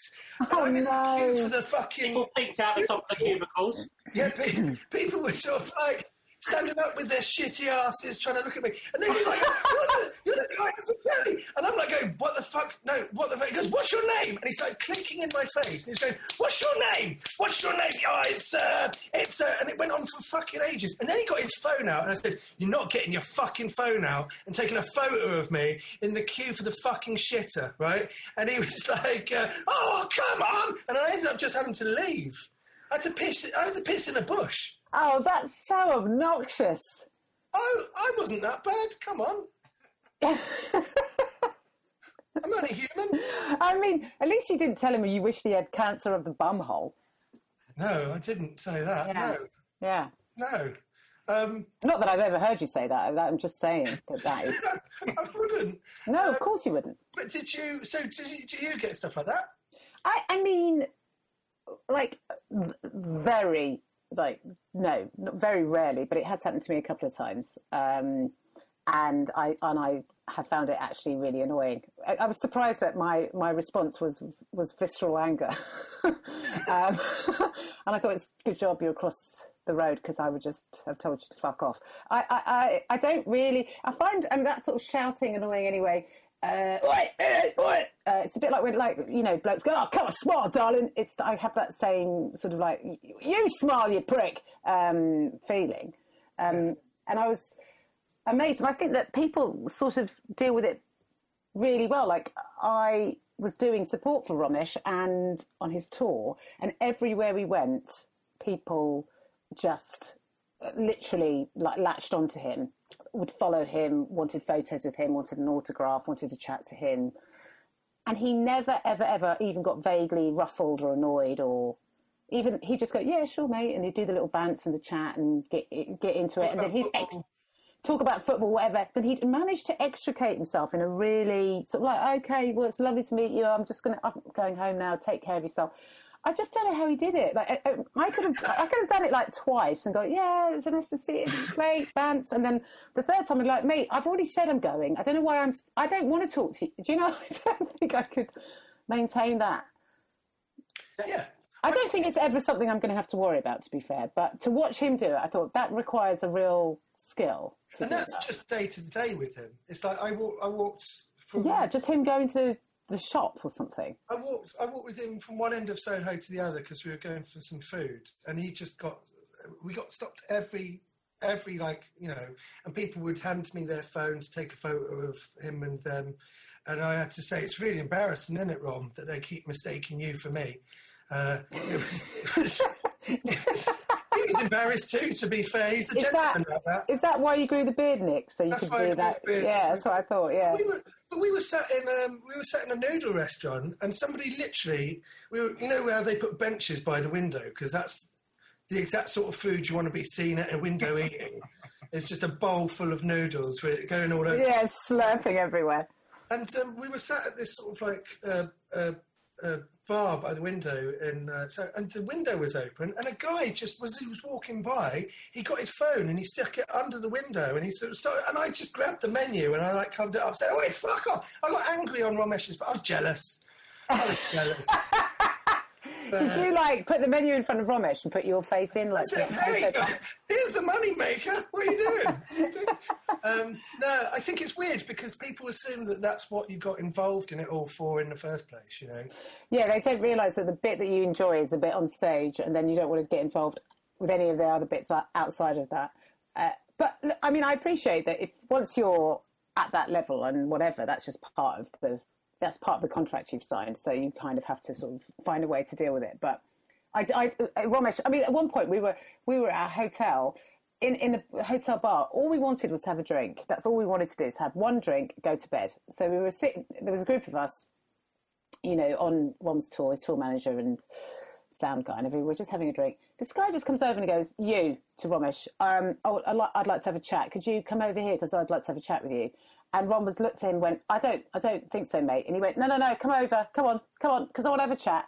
And I just went, he's not going to have a chat. I'll tell you why he's not going to have a chat, because he doesn't know you. He knows me, and he's talking to me. So could you go away, please? And he was like, oh. He said, oh, thank you for doing that, because I didn't know how to get out of that. And I was like, well, always get out of it like that, because that was just so entitled and rude. I just couldn't believe it, that anyone would get away with or think that was acceptable. Yeah. And to show what a complete penis this bloke was, he didn't even leave. He just still hung around. It was bizarre. If that guy in that interaction probably says to people, oh, I met him once and he's an arsehole, I bet that's his response. Yeah. He was such an arsehole. And I have never had a problem with being an arsehole. So I'm always happy to step in on anyone's behalf. Oh dear. How are you coping not being able to do live gigs? How do you feel about it? Well, I was in the middle of my tour, actually, and so it was a bit gutting to have that cut quite so short. So there was a part of me that was gutted, and there was a part of me that was relieved because it meant I didn't have to travel. Because I don't really enjoy the travel. It's the same. And the desperate feeling of emptiness and loneliness that comes with touring.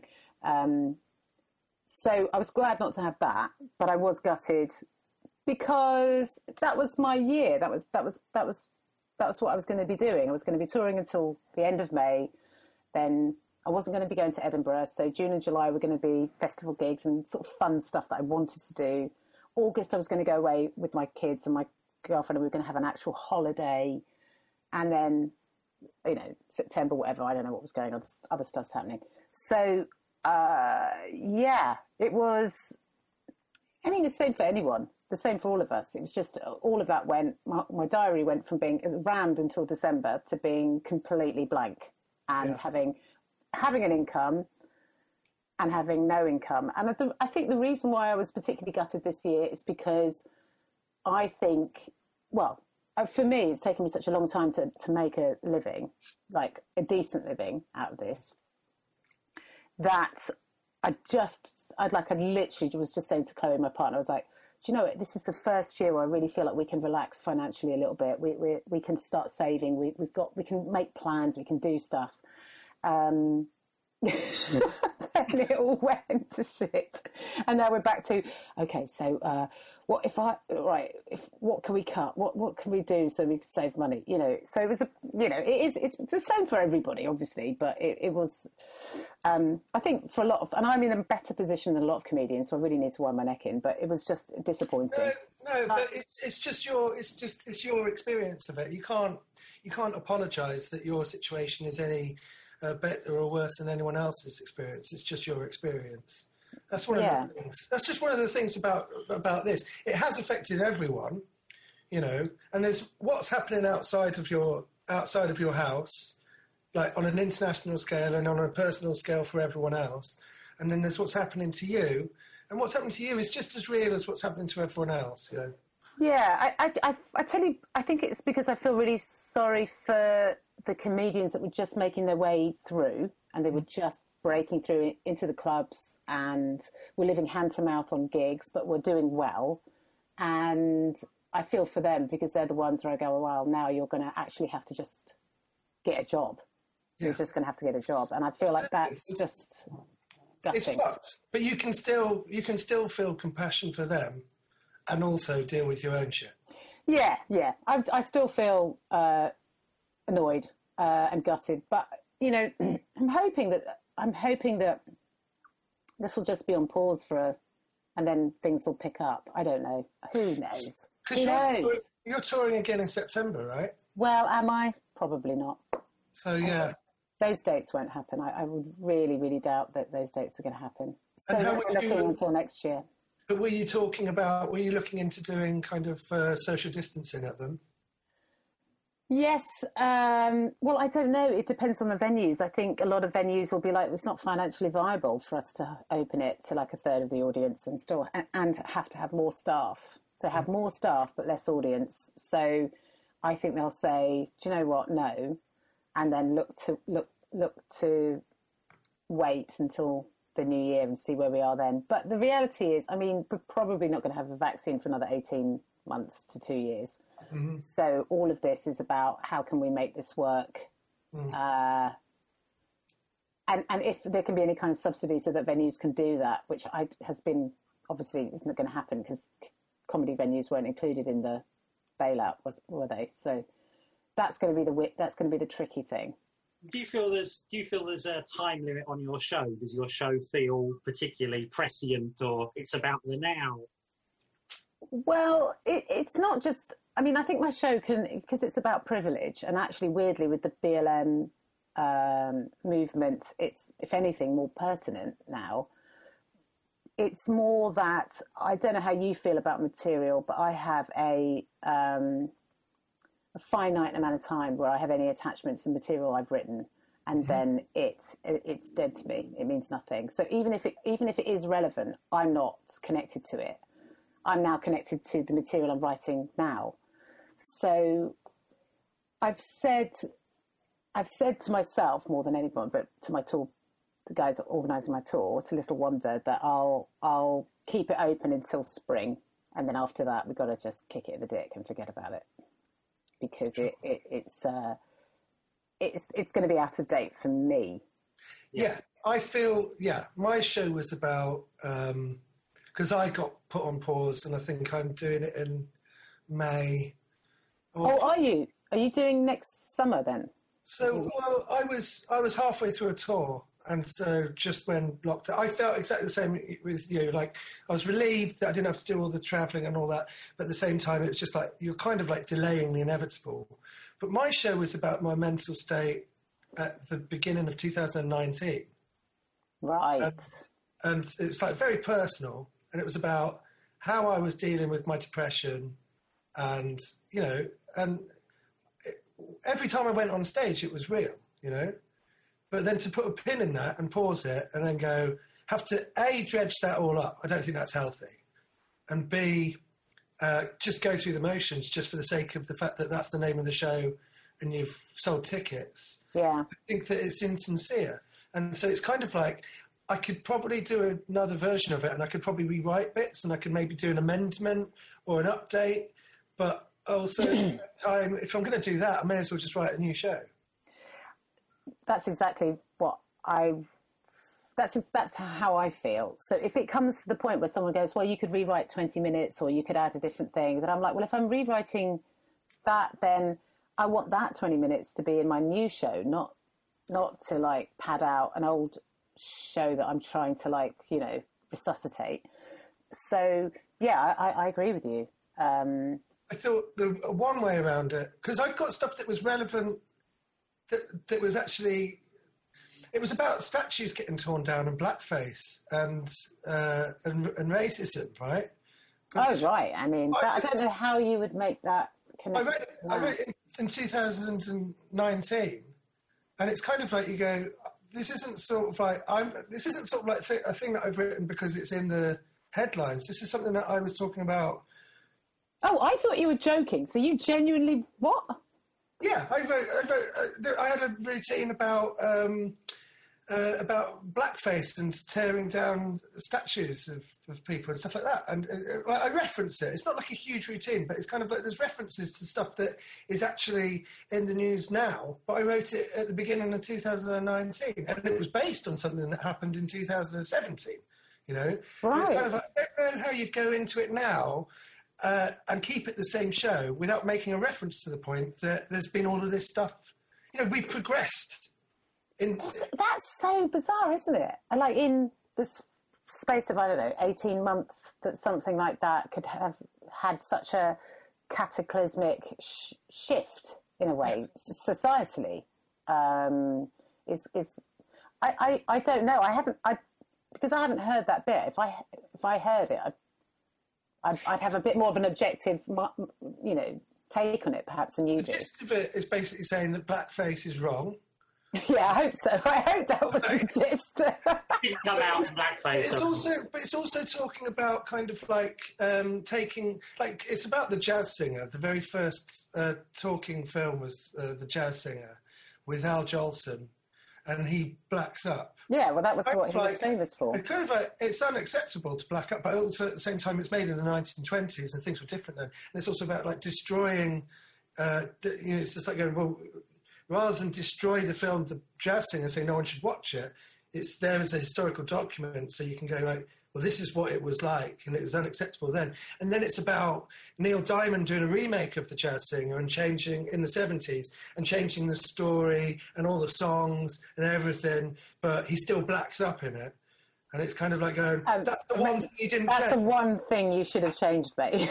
That's the one thing you didn't change. And then it's also about sort of about Laurence Olivier, and Laurence Olivier is in The Jazz Singer, and he's got a statue outside of the National Theatre, and he played Othello, and he blacked up in Othello, and I'm just sort of like saying, like, tear the statue down, you know, and so it's kind of like, you're kind of like, there are all of these pieces where you're kind of like, and it's kind of like you go like, I don't know how you would, so it's sort of like going, right, isn't it? Like, racism's bad, right, isn't it? Because we're all on the same page. And then when you get to this point about, like, taking statues down, and then it's just kind of like, you go, well, hang on a minute, maybe we're not all on the same page. the fact that it's like this news story, and it's kind of like, well, how do you do that material where you're sort of taking for granted that we're all kind of like reasonable, decent human beings?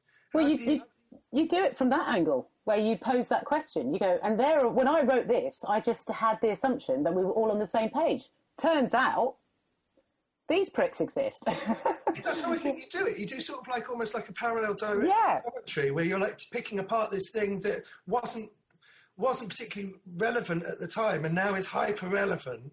It's like both sides of it. You kind of like, you performed it before and you're performing it after this huge societal shift. I actually think it would be, is in a way, really prescient and really important bit of material to do.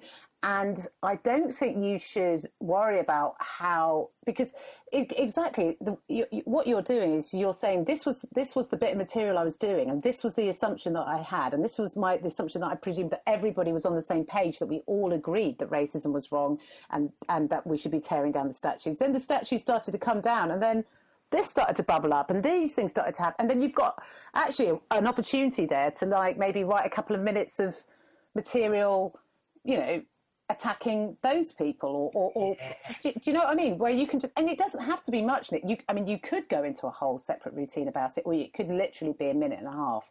So I think it's a bit of material that you should definitely keep outside of your show.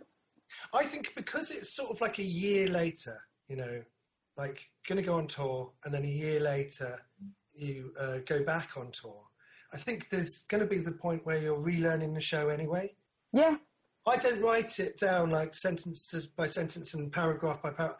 I do it verbally or orally, Have you recorded it? Is it recorded somewhere? Yeah, great. So I think that when you get up on stage and you're relearning it, then you're going to naturally sort of like change stuff anyway, and then you're more relevant. But it's a different show. It will be a different show to what it was, Well, how can it not be? After you can't go through a global pandemic and then come out and go, guys, nothing has changed. Here's exactly the same hour I was going to deliver to you anyway. Here we go. And now we have to. I thought that at the start of lockdown, I thought, well, it's a good opportunity to write stuff now. And certainly at the beginning, I felt, well, I have no idea what the world's going to be like at the end of this. So I just felt that completely crippled by able to write anything really. So you go, no idea what anything will be like, or how people think about things afterwards. I think the thing that I found that most people were experiencing at the beginning of lockdown particularly was this feeling of being paralysed creatively, not being able to write anything because we were all in a sort of paralysis. We were all in a stasis where we were like, we don't know what's going to happen and we don't know where we're going to be in 6 months. And so what am I writing about? And also I had a very intense anxiety, which I wasn't expecting. And so that felt like somebody was standing on my chest for about the first 2 months. So that made it impossible to feel like I could be, like I had anything to say other than let's just get through this, But now that there's been a bit of, things have eased up a bit and we're treading water before the second wave. I feel like the creative juices have started to flow a bit more. So, I was trying to get stuff down now before we go back into anxiety, Phil. Do you feel nervous about performing again, or are you looking forward to it, or are you can't wait, or a bit dreading it, or? Well, last week I did one of those car park comedy things. Oh, yeah. And it's not that I didn't prepare for it. I knew the material I was going to do, and I felt pretty confident that it would be whatever it would be. We've all done gigs where we're like, this will never work. It's really weird. What the hell? But you just do it. Nice. I was not prepared for how nervous I was before my name was called, because I haven't felt nerves for a long time. Not like that, anyway. I feel like a feeling of adrenaline, but I don't generally feel like, oh my God, I don't want to do this. And yeah, that really hamstrung me, really, because when I got out, I felt like I what do I, and it was just a row of cars, you know, cars after cars after cars. And I got the first gag out quite slower than I normally would, but I got one out, and then somebody honked their horn in approval, and then my mind went blank. I was like, I don't know what to say. Because it's bizarre. Because of bizarre things just happened. Because, you know, like the way of showing that they enjoy it is to honk their horn. I mean, it was probably not that long, maybe like a couple of seconds before I got my head around the next joke, but I haven't performed and felt that out of control of the gig since I was an open micer, really. Or unless, you know, the first time you perform your show or you're previewing a show, maybe. Because this is material. This is my this is stuff that I should know inside out and back to front, and these are my bangers. These should work, and they were not really working. Is the nerves, you think, because you haven't performed for a long time, or because of the situation, or a mixture of both? Or... Probably a mixture of both. A mixture of suddenly the realisation that of what it's like to perform when you're not match fit, which I haven't not performed in, like, I don't know, close to 20 years for this long. It's just it's just been gigging every week for years and years and years. And also because, you know, there's no one's laughing, and it's a row after row of people in cars, and it's just a weird situation to be the first gig that you do back in a situation you've never done before. Yeah. But, you know, there were 2 gigs. The second one was a little bit better, I think. It felt better anyway, for me. I don't know if anyone enjoyed it. It's hard to say. Did you like that? Did you not like that? Okay, I don't know. But it's taking something that you're familiar and you're good at, and then it's just completely... It's the same with... I got so nervous doing my first Zoom gig. Yeah, me too. Like chronically nervous, and I was just sort of like, the second half of the day was a write-off, and I sat there and had notes stuck all over the thing, and I was so nervous, and it's just kind of like, and you go, fucking hell, I used to be able to do stand-up comedy, and now I can't do stand-up comedy. What's that about? And it's like, it's not stand-up comedy. It's a completely new set of skills. And you're kind to yourself because you're learning that. Yeah. Yeah, and the same with the... Yeah, you're right. And the same with the car park thing. And I think that's probably... I'm not saying that my set was brilliant or anything, but I probably went a bit better than I thought it did, because pretty much every comedian that got off was like, oh, God, I don't know what that was. And when I was watching it, I was like, it was great. You looked great. You looked confident. You looked in control. And you had jokes and people did laugh. It's just that you couldn't hear them.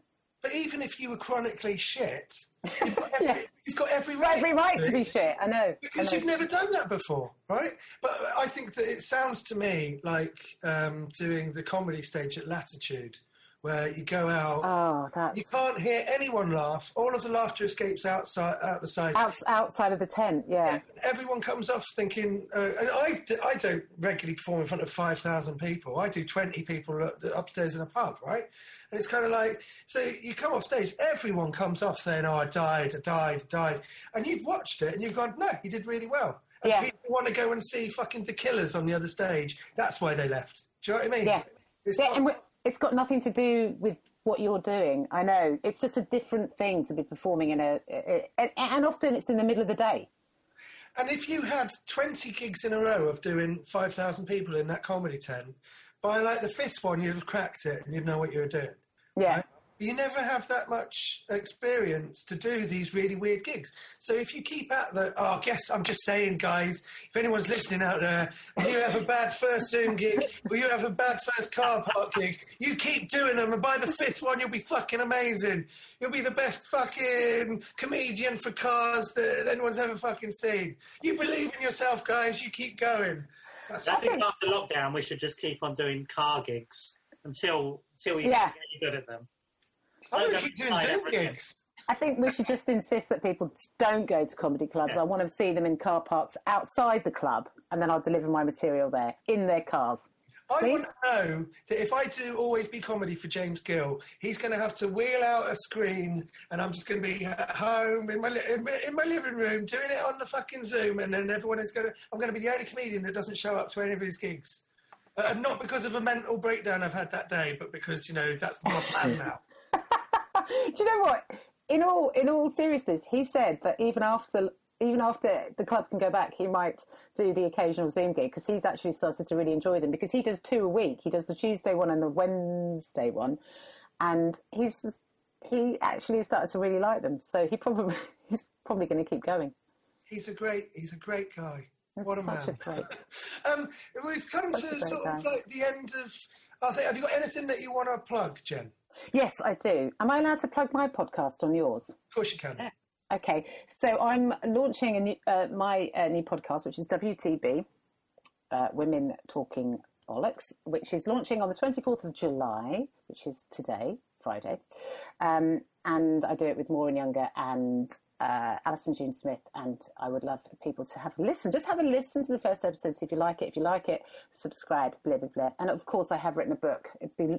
I'd be something or other if I didn't mention that. God, I've got literally no vocabulary. So, yeah, it's called The Other Mother, and you can buy it at all places where they sell books.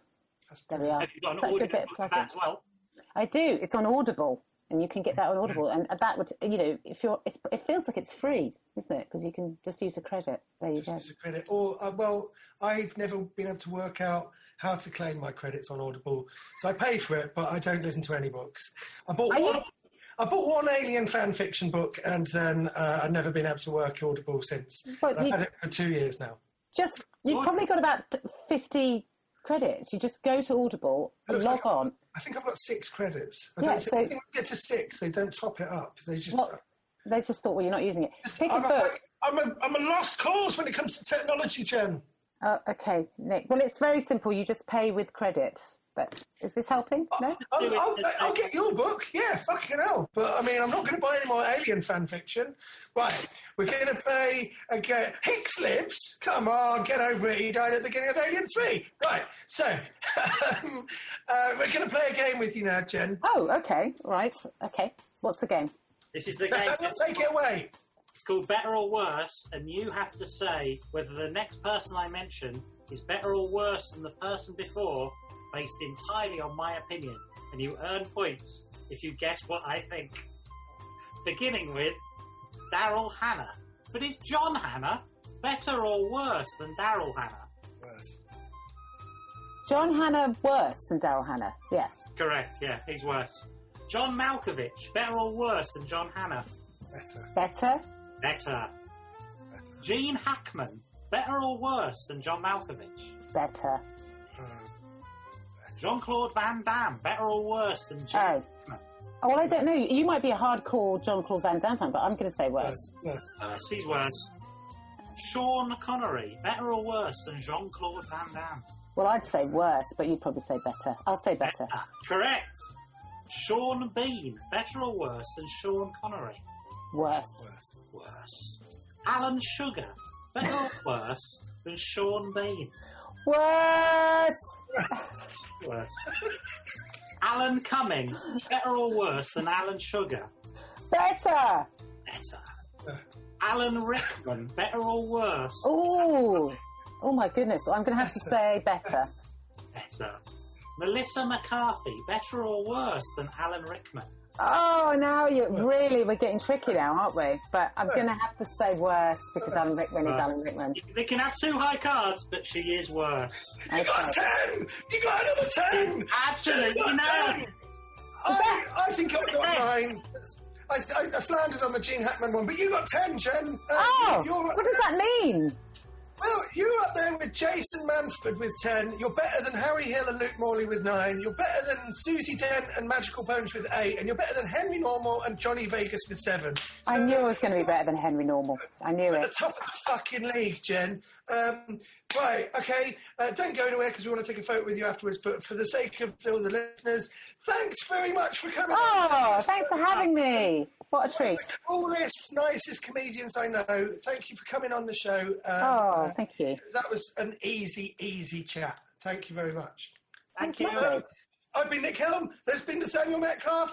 We're welcoming Jen Brister up to the clubhouse and listening next week and keep sending in your fan mail. We really like listening to it and talking. Brian Johnson's doing an amazing job reading it out. Thanks very much, guys. Talk to you next week. Bye.